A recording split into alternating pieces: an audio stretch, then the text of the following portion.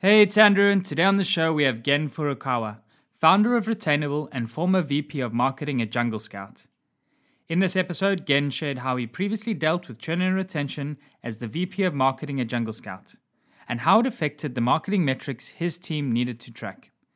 We also talked about how to get buy-in and convince the leadership team to focus on reducing churn, who should own customer churn and retention within a company, and Gen's advice for a startup struggling with churn. As usual, I'm excited to hear what you think of this episode, and if you have any feedback, I would love to hear from you. You can email me directly on andrew@churn.fm. Don't forget to follow us on Twitter, and enjoy the episode. Today's episode is sponsored by Avrio, a collaborative insights platform built directly into your workflow. With the browser extension and web app, Avrio provides a new way to capture and share data analysis, user research, and learnings directly in context with your team. From data dashboards, Google Slides, and Slack threads to inside of apps and team members' heads, Avrio captures all of your insights and creates a single source of truth. Visit avrio.com to learn how you can maximize your team's collective knowledge with Avrio. How do you build a habit-forming product? You need to invest. And we saw these You different... don't just gun for revenue in the door. This is Churn.fm, the podcast for subscription economy pros. Each week, we hear how the world's fastest growing companies are tackling churn and using retention to fuel their growth. How do you build a habit-forming product? We crossed over that magic threshold to negative churn. You need to invest in customer success. It always comes down to retention and engagement. Completely bootstrapped, profitable, and growing. Strategies, tactics, and ideas brought together to help your business thrive in the subscription economy. I'm your host, Andrew Michael, and here's today's episode. Hey, again, welcome to the show. Thanks so much, Andrew. Excited to be here. It's great to have you on the show. For the listeners, Gen is the founder of Retainable, and Retainable helps B2B companies reduce churn to help generate more revenue by recovering failed payments, driving reactivations, and converting upsell opportunities. Prior to Retainable, Gen was the VP of Marketing at Jungle Scout, and Jungle Scout built software and have a community for Amazon sellers. He was the first marketing hire that led the growth of the company to over 100,000 customers. So my first question for you is, you spent the last 8+ years helping Amazon sellers. What made you make the switch to focus on B2B companies to reduce churn? Yeah, sure. So it's actually about 4 years at Jungle Scout. And it was really, it was an interesting play because Jungle Scout is a software to help Amazon sellers, but it is, of course, a software as a service. So I was leading the marketing team. I was responsible for awareness and acquisition. And I was part of the founding team. So I was the first marketing hire from the very start. When I joined, it was just a Chrome extension. So it was a one-time purchase. And at that point, that's when, driving acquisition is really primary because you buy your extension for a lifetime, you own it forever. So retention is not a problem. Soon after, though, we did launch the SaaS product. So that's when we introduced a challenge of churn for Jungle Scout. So Jungle Scout is an Amazon product research tool. It helps people find products to sell on Amazon. The challenge, though, very similar to what a dating app might be, is once you help a person find a product to sell on Amazon, then they no longer necessarily need it until they're ready for their next product. So that's kind of where churn became a challenge. We help people succeed, find their product, and then they could either pause or cancel and then come back. So it was and still is the best tool on the market in terms of helping Amazon sellers. But churn was a challenge. And so I saw that it was a challenge that a lot of companies, a lot of SaaS companies face, but there really is no definitive solution, or the resources out there to solve the problem are not really as prevalent as I was hoping. So I saw an opportunity to help other SaaS companies in the same way that we tried to tackle the challenge at Jungle Scout. Very interesting. I think there's a lot to unpack in that, and we can dive into on the topic for the show. And sorry, my correction as well. I saw through the LinkedIn bio, and then prior to Jungle Scout, you'd also worked in various other roles that had focused on Amazon sellers. So hence the mistake there. But you mentioned something very interesting, and it's something I don't think we've had the opportunity to really dive into and chat much about on the podcast yet, was the concept of a business who was working off a one-time sale, making the switch and transition to becoming a subscription business. Maybe you want to start with like talking us through a little bit, like what were the motivations behind it? What were the steps that the company put in place to make that switch? Yeah, sure. So Greg Mercer is the founder, CEO of Jungle Scout, very savvy entrepreneur and always forward thinking. He built the extension basically as a proof of concept as an Amazon seller. So he was an Amazon seller, was looking for a data-driven way to find product opportunities. So it's not always the most popular product on Amazon that's going to make you a successful seller, but it's finding these like odd, lucrative niches. So for example, one of the case studies that we ran when I was there was called the $1 Million Case Study, where we were launching products to sell on Amazon. The product we ended up selling was bamboo marshmallow sticks. I think they've grossed almost like $800,000 or something since they've launched. But it's those type of products that Jungle Scout helps surface. And the extension is great, but again, you're not going to be able to get the recurring revenue from an existing customer once you acquire them. So that was really the premise behind taking the extension and then kind of morphing it so it ultimately addresses the same problem, but from a different lens. So that's where the SaaS product came about. And what was really great is at Jungle Scout, we were so forthright with content. Content marketing was really the growth engine for us. And once we had an installed user base for the Chrome extension, that was a fantastic initial group to sell the SaaS product to. Yeah, I was going to say as well, it sounds very similar to what you're saying now when like a case like Zillow, for example, you mentioned dating apps previously, that if a company itself, like you're only going to buy a house really once every 10, 15, 20 years, whatever it is. So Zillow as a product, it's not something you're doing every day. And typically what they went and did was found alternate use cases and like in the form of content. So whether it be getting a valuation on your house, like using Zillow to keep up to speed and seeing what the valuation of your house is, or consuming content there so that when you do come around again to wanting to buy a house, and like in your case, wanting to find a new product, you come to Zillow for that. Totally. I check Zestimate all the time. Now I'm checking for schools, the school rating. So that's a great analogy. Exactly. So how did you then start to think about like, what were some of the services or things that you could layer on that would be more of a recurring use case for the business? For Jungle Scout? Yes. Yeah. So Jungle Scout was the SaaS product. We called it the web app. Was basically a database of all of the Amazon products on, all the products on Amazon. So there were a bunch of different metrics that we captured. So it was monthly sales, both in units and in revenue, number of reviews, number of or the rating out of 5 stars. And so basically a user would go to the product database, say, I want to look at a product that's in these categories. So they could filter for those categories within this price range with this net margin. And then it would spit out what the products that fit in there are. So there were millions of products that were cataloged. So on an ongoing basis, the marketplace is so dynamic and things are changing all the time that you really want, a snapshot in time, but at different points in time. So the other feature that was really helpful, which we call the product tracker, would track the sales over time. So you don't just want to see, all right, there's, pool floats are selling really well in July, like let's go sell pool floats, and then you get it in December and it's selling nothing. So you want to know what the sales trajectory is over time. And so that's where the recurring element came in, because we'd have the product tracker where you'd be able to get some insight on what were the price fluctuations, what were the sales, and then that would also inform what your competitors were doing as they were also competing. Amazon's a very competitive marketplace, the search algorithm and the paid ads now. So you really want to get a good idea of what the holistic landscape is before you make an investment. Because in order to get into the Amazon game, it might be $1,000, $2,000, depends on what your initial inventory buy is. But you want to make a really data-driven decision. So that's where we would have users who would sign up, find a couple products that they thought would be good, and then track them over time. So that's why we had the recurring revenue, and that's why it made sense for users to sign up for the SaaS product.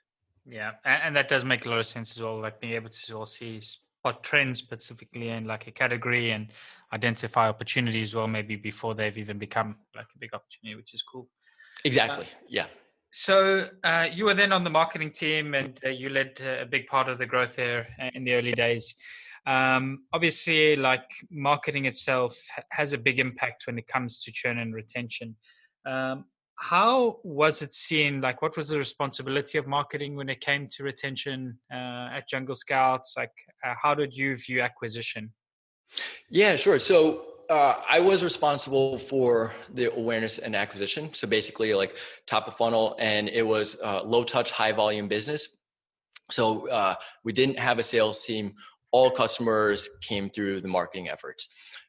So for a while, the marketing team and I was responsible for what retention was.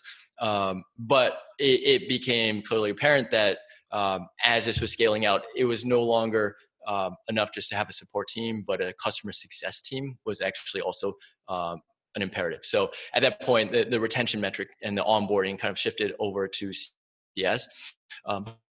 But ultimately, and I think you preach this as well on your podcast, it is a team effort. So, no one person per se can be wholly responsible for what retention is or churn at the end of the month, because there are so many elements between the product team, the marketing devs, CS, both customer success and support.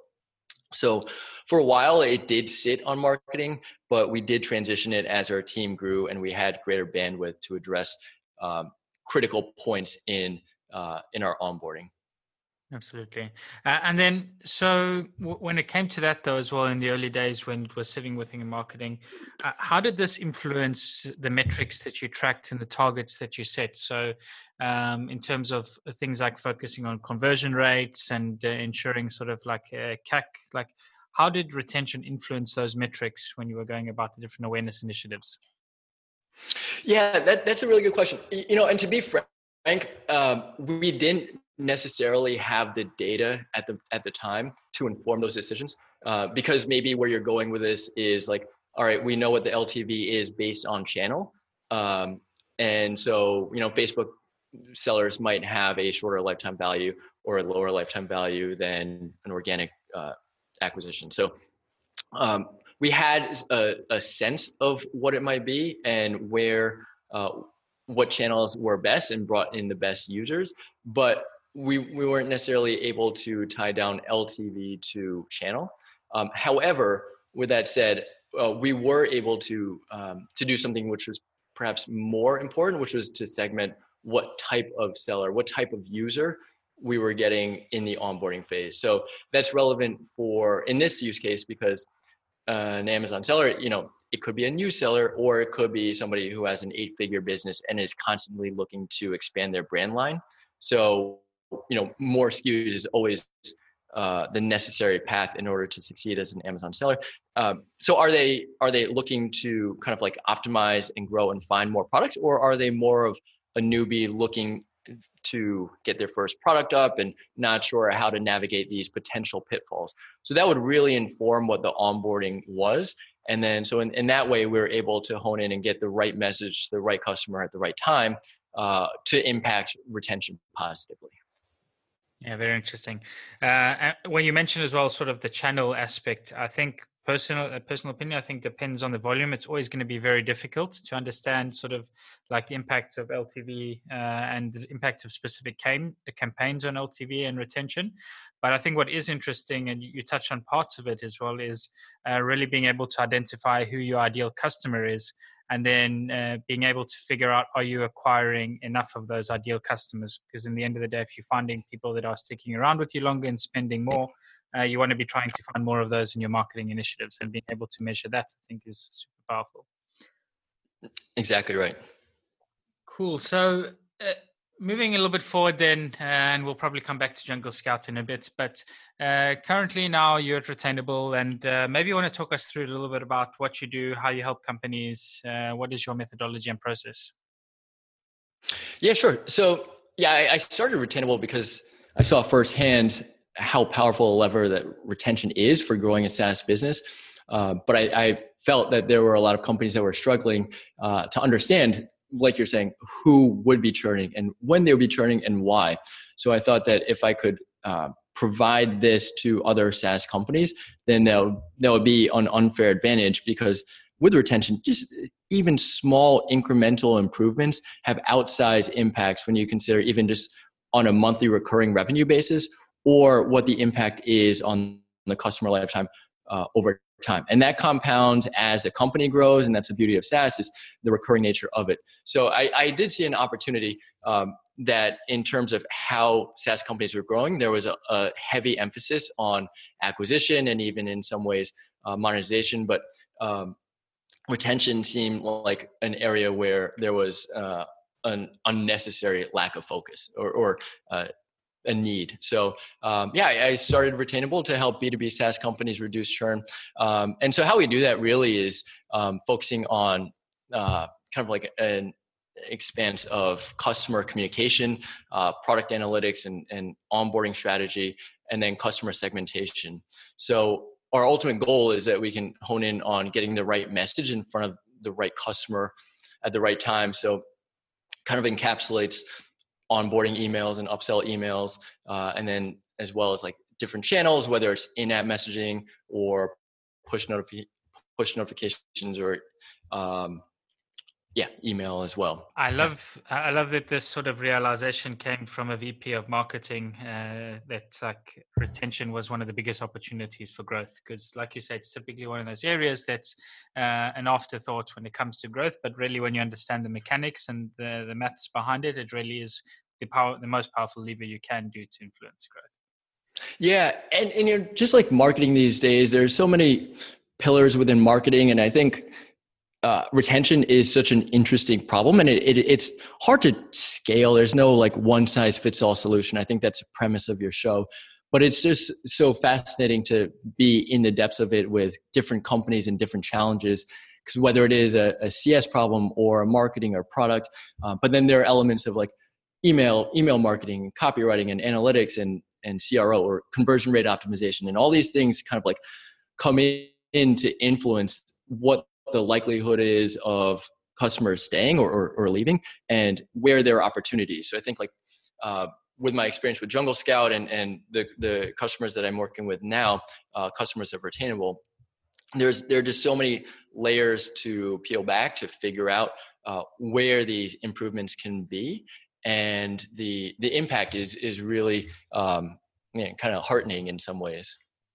Yeah. So I asked this question to everyone that joins the show, and I think it's a very, very valid one to you, because this probably happens to you quite a lot. Let's pretend you go into a new company and churn and retention is not great, and you've been tasked now to try and turn things around. What would be some of the things that you would do in the first 90 days to actually see some results? Yeah, that's I love that you do ask that, because that's a great question. And I think ultimately, I think it's the worst thing to just come in with, a preconceived idea of what it is. And, you come off maybe as a blowhard and like, this is what you should do. So it's really about understanding where the problem is first. So, is it with a product experience? And then that might inform looking into onboarding or support documentation or the help desk resources, or people not using it, or is it customer support or competitive alternatives? So that really is like, the first thing is solidifying what the reasons for churn are. And then, so some companies do have this and have like kind of the basic blocking and tackling down of what the onboarding flow is. And that would kind of inform, offboarding, like what the reasons for churn are, kind of like proportionate to everybody who churns. So that's a great lens into knowing what the biggest problems are and where the gaps are. And then also, I speak with customers. This is both the high LTV, what we will call like air quotes, the good customers. What do they love about the product and why are they staying and why are they advocates? And then the recently churned, why did they churn? So of course there are like the multiple choice answers, but then also getting on the phone and also having email exchanges really illuminates a lot about the qualitative part that brings to light what the numbers don't always do. So basically taking these reasons of churn and then mapping them against what teams can address each problem and how. And then the next step is usually in onboarding. So it's generally like reviewing and improving onboarding, just because that's where the biggest drop off is in the first 30 to 60 days. So tools there are cohort analysis. So where are users falling off and why? And I think ChartMogul does a really great job in this. And like, you can look at what the cohort analysis is, but then you can just kind of like layer in it. Of course, it depends on what data is being tracked, but what particular segments are showing good signs of retention, where the retention curve is flattening out earlier, and who's dropping off faster. And so what are those things? Then I think looking further into onboarding, it's kind of like establishing a hypothesis of what the retention funnel is. So understanding what the key users or what the key actions for users to do to achieve, their first aha moment, or what is it? Sometimes companies have conflicting views of it, or might not know for sure. And then, I think just kind of accelerating that time to first value, and then understanding what the kind of key milestones are, and then where the drop off. So it's very similar to what you might see as an acquisition funnel, but of course it's just in reverse, like where the drop off is, and how can we address that. How can address that? Yeah, that's a very thorough process, I think. Then I think you started off as well 3 different areas in terms of research. Was really the more quantitative view of the reasons for churn of people that have this historical view. The second point you mentioned was speaking to successful customers, which I really, really love. And I think personally, it's the best place to start, is really trying to understand what are those behaviors that successful companies and successful accounts are showing that you can try help and replicate in others and see where the missing point is. And then the last one you mentioned was jumping on the phone with people that have recently churned, because as well, I think that's super powerful, then gives you this holistic view to identify which stage of the funnel you mentioned. So let's jump back as well then to the 3 months now, and you've come out of this, the end of it. And one of the things I'm always interested in as well, especially coming from the outside, is execution. How do you start making things happen from this? And one thing is definitely getting alignment and getting buy-in. How do you do this when you come into companies and you've done your initial research, you've understood what the problems are? What are your next steps when you work with them to sort of make sure that this is not just a study and then it gets left on the shelf, but actually changes are made and you can measure the impact? Yeah, no, that's a great question. And I think the challenge, the alignment is established upfront before we start a formal engagement. And the great thing, I think, is that there's absolutely alignment and there's little resistance, because in some ways, and granted, I've been at this kind of from an outside perspective for maybe 6 months. So that's a 6-month sample size. There's a real willingness to have a standardized approach to retention and kind of a retention strategy and framework. And I think in many ways what I see is that there is such a focus, as I was saying earlier, on acquisition and growing new leads and new sales, that the retention is kind of trailed and in terms of what the priority is, until there's a certain inflection point of the company is this big and retention is becoming more of a challenge and a pain, seeing X number fall out every month. So the resistance isn't necessarily a challenge, but you're totally right that it requires an alignment. And I think that this is true whether you're an outside party like I am, or if you're a team, because even if it is fully handled internally, there needs to be alignment between customer success and marketing and product and dev and support. So yeah, I think that the real challenge is all right, can we get this going and can we make the improvements as quickly as possible? Because there is a framework that I bring to the table, and there's the buy-in there, and yeah, this totally makes sense. But in some ways, in the same way that on the marketing side, there's a hypothesis and then you run the test, and not everything is necessarily going to result in an uplift in, whatever it is that you're optimizing for. Retention is the same way. There's not always going to be an improved onboarding experience the first time around. However, of course, those failures can be lessened. And then from there, that becomes informative for what the next test might be. So whether it's a test on the segmentation of who you're targeting, or what the messaging is, or what the channel is, I think the challenge might be to impart the willingness to test and balance that with the urgency to see results and see positive results. So it's an interesting challenge, but from what I've seen, like, churn is such a big problem that there's let's figure it out and let's go at it. So both parties have a real sense of urgency to get this fixed. Yeah. And definitely, I think you mentioned a few different things there. Is that that alignment is really, really key, because one team experimenting with one part of the product can actually have an impact on a completely different certain area. And retention itself, it's not something typically you would see overnight changes, and it's normally a collection of multiple changes that really drive the figure up and churn down with it. So it's one, maybe just having a little bit of patience, but I think in my thing is it's really critical to have an alignment across the board. You can't have different teams focus on different objectives. So you can't have marketing just trying to increase growth and just trying to bring in new leads by any means necessary. It really needs to be sort of, okay, the company's focus is we're trying to increase retention, we're trying to reduce churn. Every team on the company needs to be aligned with this, and every team on the company needs to be experimenting and doing something to try and impact this. Exactly. I'd be curious to hear your thoughts and some of the feedback you've heard from your guests then, in terms of where the owner lies. And because it's so multifaceted and goes across teams, it seems most logical that it's, ultimately it's a company and a team, and maybe on an individual level, it might be the CEO, which I think makes sense. But what do you think there? Yeah, so there's pretty much, it varies a little bit, but I'd say the vast majority of companies end up sitting in customer success being responsible for it. It might change during the course of the growth. In the early days, it might be the whole company's responsible, but then ultimately it ends up living with customer success in most parts.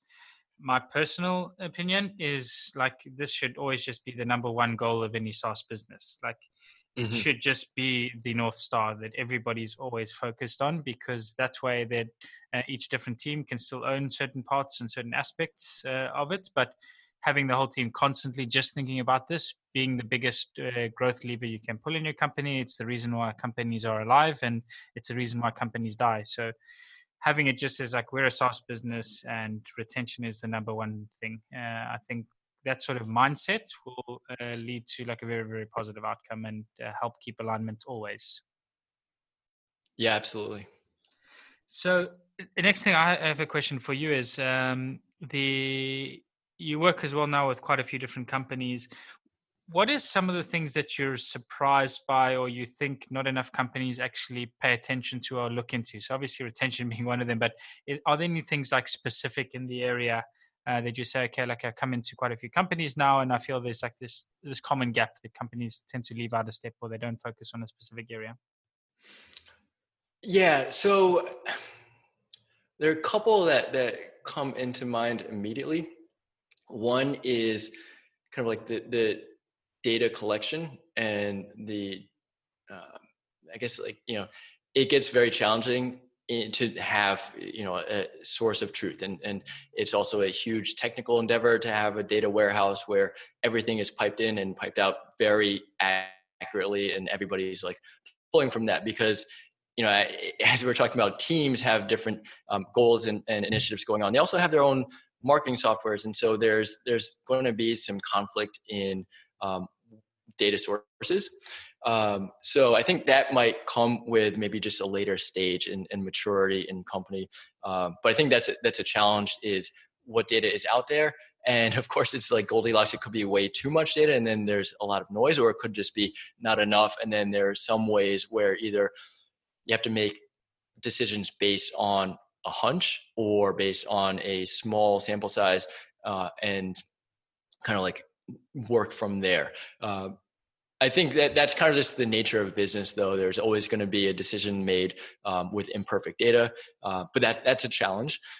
So, from the outset, I think having an event tracking sheet where you outline what it is, and then what it is in terms of user events that are being tracked, and that goes for like what your email campaign or your email service provider is, say like Drip or Intercom, as well as or I should say ActiveCampaign, as well as maybe like an Intercom or whatever CRM is, and make sure that there's kind of an alignment of the events and data that's being tracked between the two, because ultimately the goal is to create tight segments so that you're able to get the necessary information and messaging in front of the customer based on what their activities or lack of activities are.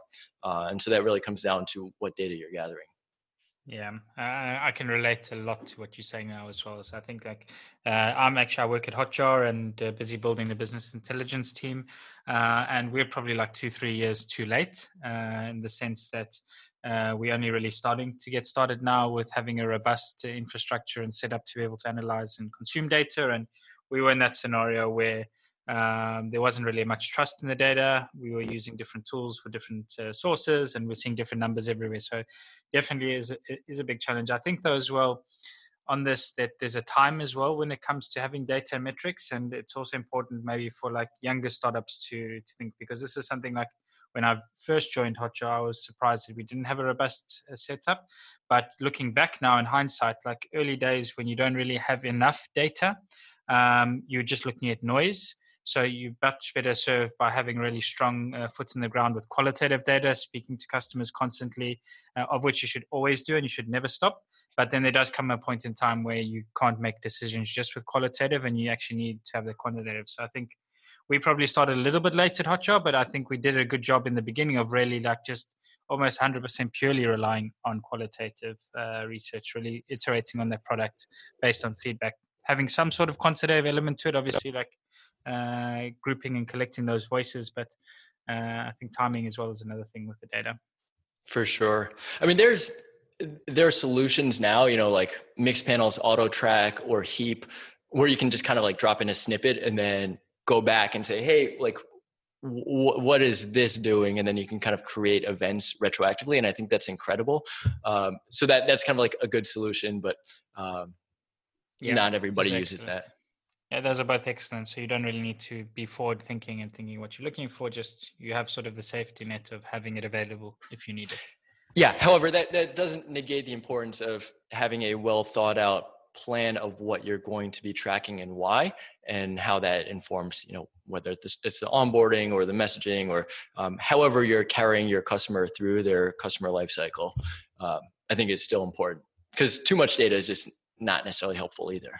Yeah, I would say it's critical. And I think like you think about it early stage, it's something that's often overlooked as well. It's okay, like we'll get to it. There's just so many other things that are more important, but starting early will give you so much more advantages when you actually do get around to taking advantage of it and making use of data effectively. So. Yeah. Cool. So again, we're running close now on time. Last question for you is, what is one piece of advice that you would give to any startup now who has issues with churn, and thinking about how to go out solving it? Yeah, that's a good question. So I think the thing to think back is that churn is ultimately a lagging indicator, and it's kind of indicative of a customer's likelihood of succeeding. So I think if you're able to hone in on what your different customer personas are and what the goals of those different customer personas are, and then take it from there in terms of the user education and the content that you might have and the product education and introducing them to the product, then I think you'll be able to kind of like have incremental improvements on how many customers and how likely they are to, air quotes, succeed, whatever their definition of success is and whatever the goals that they're trying to accomplish.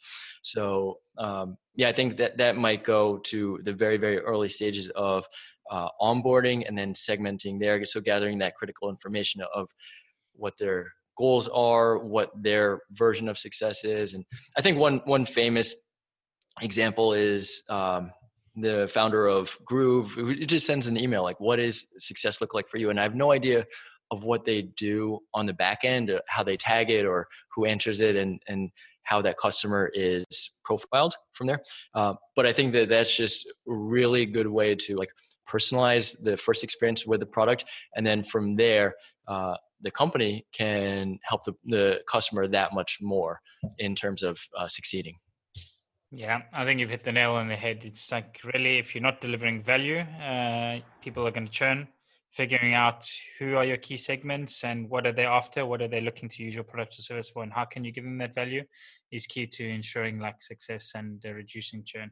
So again, it's been a pleasure having you on the show today. Really, really appreciate your time. Thanks for joining us. Yeah, thanks, Andrew. It was fun.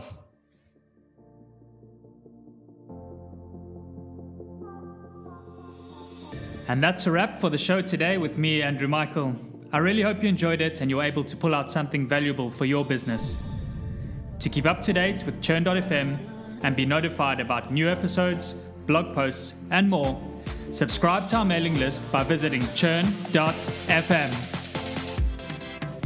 Also, don't forget to subscribe to our show on iTunes, Google Play, or wherever you listen to your podcasts.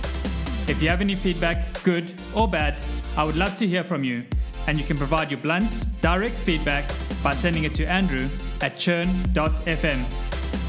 Lastly, but most importantly, if you enjoyed this episode, please share it and leave a review, as it really helps get the word out and grow the community. Thanks again for listening. See you again next week.